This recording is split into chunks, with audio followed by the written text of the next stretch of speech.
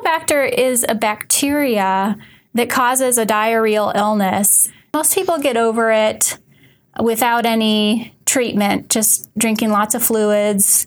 And in severe cases, you might need antibiotics. You can get sick with Campylobacter from dogs. Sometimes they'll show symptoms just like humans, like diarrhea.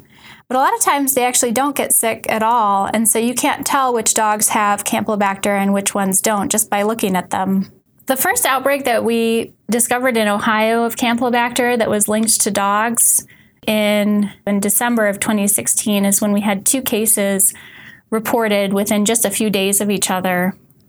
And then in July of 2017, the Florida Department of Health put out a notification that they had also detected a few cases of Campylobacter that were linked to a pet store. So when we found out that the 2 strains were related, this really made us think that they were probably coming from the same source, which was really unexpected because we had dogs all the way down in Florida and 2 humans in Ohio who had the same strain of Campylobacter.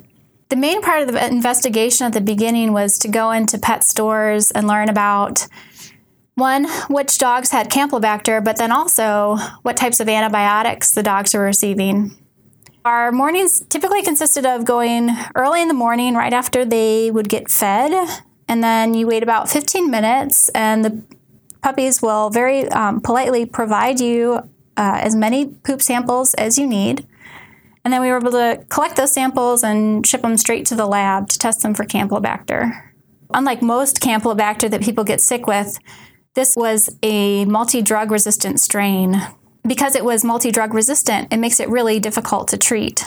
Any use of antibiotics, whether it's in humans or in puppies, can lead to resistance, which is what we saw going on here in this outbreak.